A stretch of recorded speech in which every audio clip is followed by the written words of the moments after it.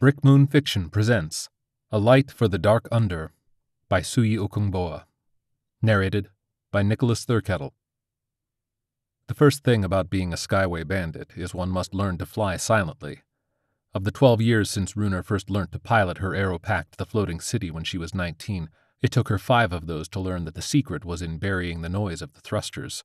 Truth be told, it is the high-speed air turboing out of the backpack's nozzles that give her the opportunity to spring surprises on her chosen commuters and zip out of the floating city before the police alarms get activated. The downside of the Aeropack's noise, however, is announcing yourself and likely setting off a nearby police drone, which is like rule number 1 of being a Skyway bandit. You do not set off a police drone. So Runar has learned to fly like this. In her high-altitude bodysuit and aviator helmet, she thrusts off from the dark under, the titanium Aeropack strapped to her back. She gains altitude to over 12,000 feet above the Earth's surface, opens up her wingsuit, and glides, maneuvering, leaning her body this way and that way, navigating with the GPS to her desired point in any of the 1,000 skyways littering the floating states south of the Niger, the city in the sky. Today is different, though. Today, as Runar twists and turns, cold wind rushing into her grav helmet, the visual display unit in front of her face blinks a dot steadily, her point of landing. Today, this point is not a highway. It is a maximum security prison. "Falcon is on course, Major," Runar says into her helmet's comm, barely hearing herself over the wind. "Keep your eyes open." "Why are you talking like that?" Ogaga kisses his teeth. "You sound like old American films." She snickers. "I like it.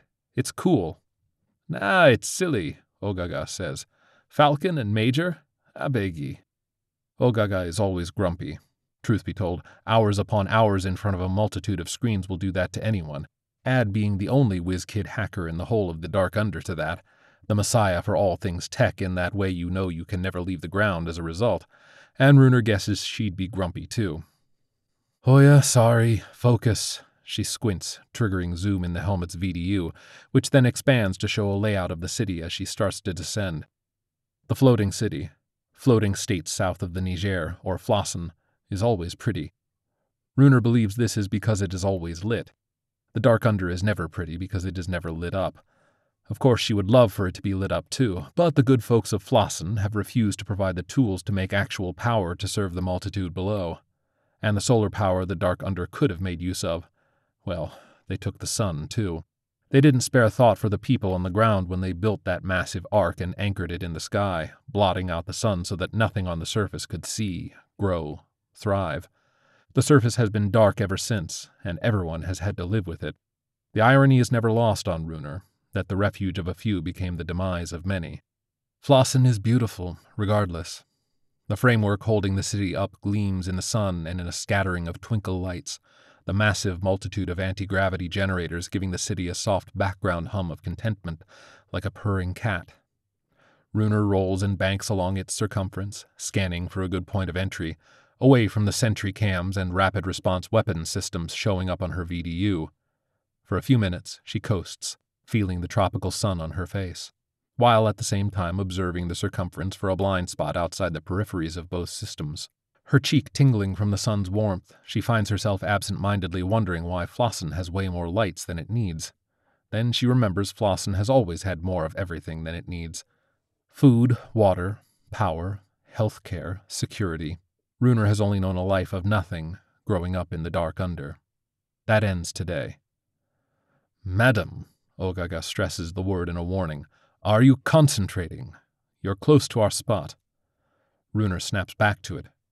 "Remember why you're here," she tells herself. "Focus." She twists her body to glide through the pre-marked area as it comes into view in both her VDU and her sight. It is a malfunctioning part of the city's circumference, shut down for repairs without actually being repaired. "Ruined by your own incompetence," she thinks as she whooshes through the opening, breaking into the city. The dwellings below come into view, a constellation of neatly arrayed lights. "We're in," she says. "All right," Ogaga says. "Brace and max up." Runar realigns herself, clenches her arms, and hits turbo. The Aeropack ignites and zips her across the city, 250 kilometers an hour. Every part of Runar's body screams in resistance, shudders from the air pressure the speed exerts on her. But she grits her teeth through it, keeps her eye on that blinking dot. She's used to flying this aeropack, never at full turbo, however, because she's never really needed it before. Tonight, however, anything goes. The beeping intensifies as Runer decreases altitude, the dot growing and finally appearing before her, a flat view of the roof of a massive building spread out over the Flossan landscape like layers of duct tape over the city's platform base. "Prepare for touchdown," Ogaga says, and Runer folds herself until she's repositioned feet down and takes a complete nosedive onto the roof of the Kirikiri maximum security prison. When she is a few feet from the hard concrete of the roof's surface, the thrusters engage, and she lands softly, like a mosquito on skin. As planned, she lies flat on her belly as the prison's searchlights circle around, motion and heat signature detector code written into their beams. There are sentry points at every corner with automatic weapons stationed at them, run by the same intelligence that runs the beams. One little spotting, and she'll be gunned down from all areas. The one thing about prisons, though, they're mostly built to keep people in, and not too much thought is given to keeping people out. This is what makes the success of this operation at least likely. "The Falcon is flat, Major. How are we doing with those beams?" "Hold," Ogaga says. He sounds distracted so that she knows he's working on the 5-second delay for the detection systems that'll give her a window to dash forward. "Hold still." Runer lies flat, listening to her own breathing in the helmet. She is singing "This Little Light of Mine" under her breath, using it to count the seconds as practiced. "Go," Ogaga says, and Runer jumps, sprints across the concrete, slides down the inclined portion of the roof, onto the waiting hatchway. She bumps into metal. "Shit, it's locked!" The beam is coming around for its second cycle. "Hold," Ogaga is saying. "OG, I said hold on." The beam is past the half mark, coming around to 45 degrees, only a few seconds before it's upon her. The hatchway blinks green, slides open, and Runer slips in and crumbles into the gangway below. The door slides shut just as the light misses the edge of her bun sticking out at the back of her head. "Sorry," Ogaga says. "Who's on focus now, idiot?" He snickers. "All right, where are we?" Runer is in an automated conveyor belt used for delivering supplies to the prison kitchen. Since the prison is at lights out, the belt isn't moving. She crawls across the surface, dappled with grip holes, following the map in her VDU. The prison layout has long changed from when it was still on the ground in Ikoyi, in what used to be Lagos decades ago. Like most prisons, which are all literally copies of Alcatraz, excessive studying of prisons for this break-in has left her with useless info like this. This one is split into 5 parts. First, the entrance, sporting the sentry outposts, intelligent beams in the air, metal detectors in the walls, razor wire over them. Same portion houses the visiting rooms and armory. The cell blocks take the next section, which is the largest indoors, also featuring the library cum computer center. Next section, adjacent to the blocks, is the mess hall and kitchen. Right below the mess hall, in a basement with highly limited access, is the control hub where every single piece of technology running Kirikiri is commandeered. The last, and largest section overall, is the open-air recreation yard, sporting a large green, as well as workshops for vocational trainings. The VDU lists tailoring, shoemaking, barbing. There are also some small farms, factories, and recycling plants there, as well as a medical center. All this is not new information to Runer and are mostly unimportant too because she is focused on not just one section, the cell block, but on one particular cell, Unit 3740. Getting there is the easier part. Doing what she needs to do there, that's trickier. Runer crawls, Ogaga whispering directions in her ear. She's careful not to trip anything within the smart grid. These days, the prison admin doesn't even do guards for night patrols anymore. They have drones for that, and the drones aren't programmed to ask you to stop and put your hands up. After half a kilometer, she comes upon the point in the belt that passes over the catwalk above the cell block housing Unit 3740. She pulls out a laser cutter and bores holes in a circle through the thick subbase of the belt, melting the metal, the heat flashing against her VUD and making her sweat. To prevent the cutout from falling, she holds it up with a magnet, places it beside her. Then she lands stealthily on the empty catwalk. She takes off her aeropack but leaves the helmet on. "You're clear," Ogaga says, releasing a breath of relief into the mic. 5 drones zip around the far corner, giving off a high-pitched whine, picking up her heat signature, prepping weapons to fire as they arrive. "Shit," Ogaga says. Shit, I didn't see that. Must be some new cloaking technology. The drones circle about and come to rest in front of her. Runer lifts her titanium pack in surrender. Identity unconfirmed, the lead drone says. State your business in 5, 4, 3. Well, says Runer, say hello to Hakim. Runer pushes a panel and throws the pack in the air. The pack, which is not really just an aero pack, spreads its panels, blocking the first shots fired off by the drones. It spins, knocking the nearby drones off their air perches, forcing the rest to regroup.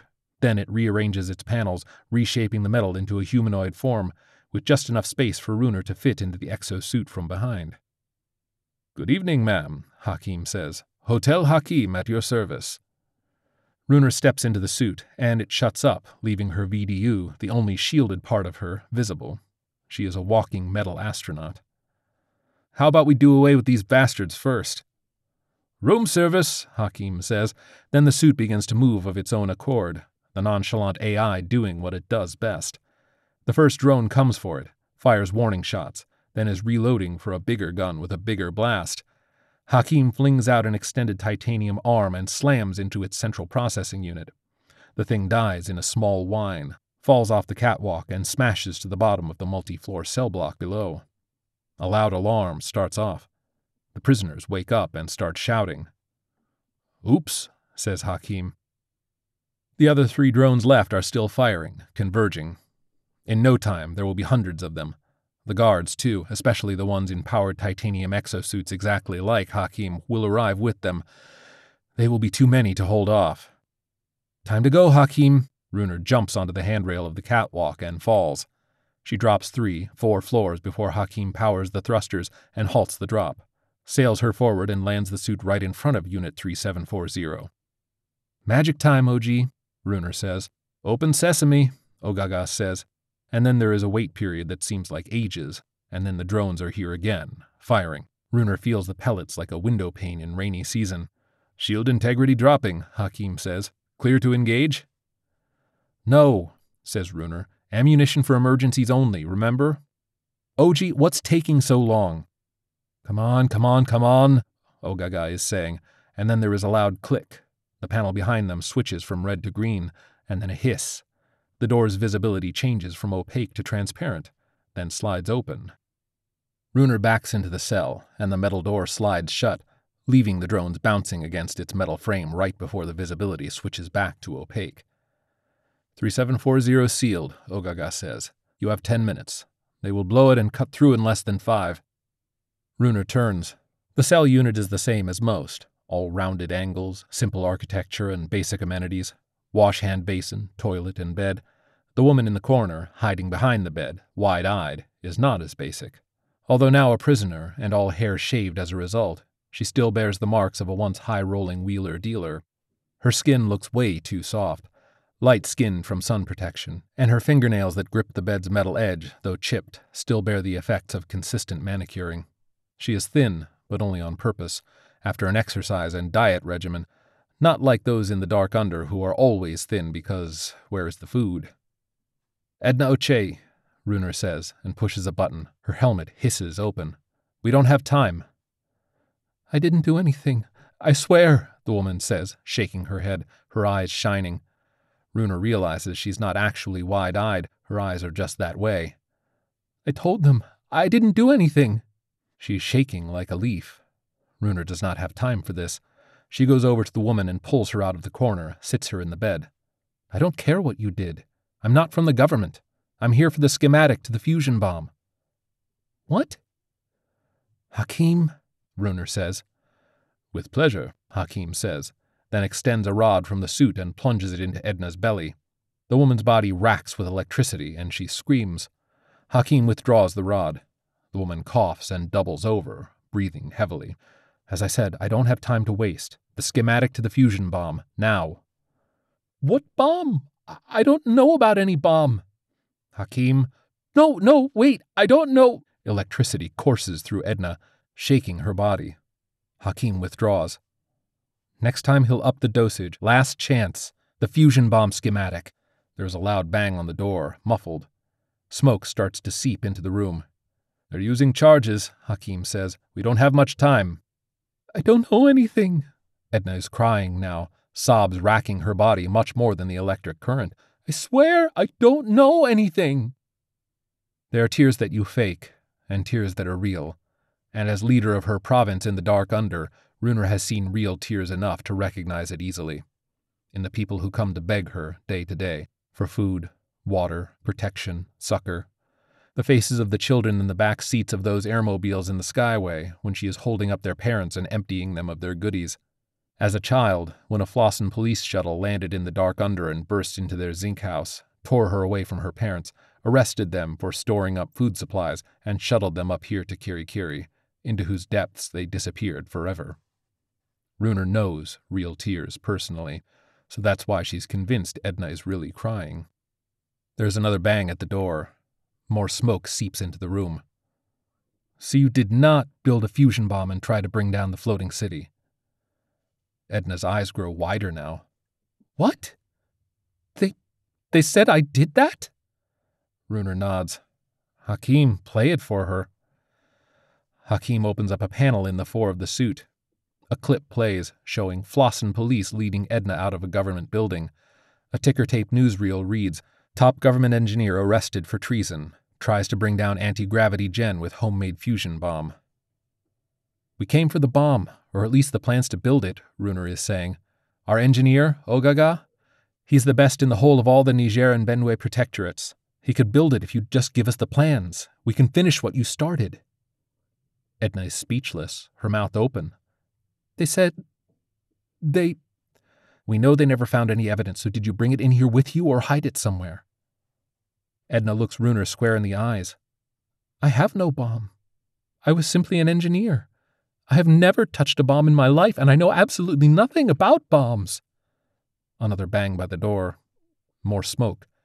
Then a grinding sound starts. A few sparks creep into the room. Runar sits on the floor and sighs. All this. All for nothing. Less than 5 minutes, Ogaga says. Better hurry. Runar turns back to Edna, grabs her hands. You have to give us something. We can't have come all the way up here for nothing. You must give us something. I don't have... What did they arrest you for? Edna looks away.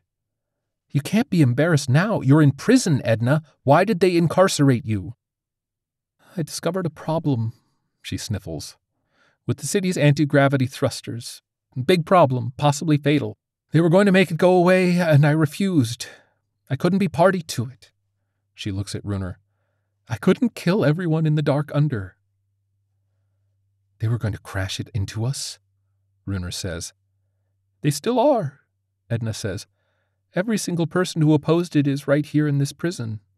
She shakes her head. As we speak, they are going to land the city on the Dark Under. Of course. Of course they are. 3 minutes, Ogaga and Hakim say together. The grinding at the door intensifies. Within the noise, Runar finds a thought. Edna, listen. This info on the thrusters, do you know where we can get it? When Edna looks away, Runar says, Look, you and I know you're not like them.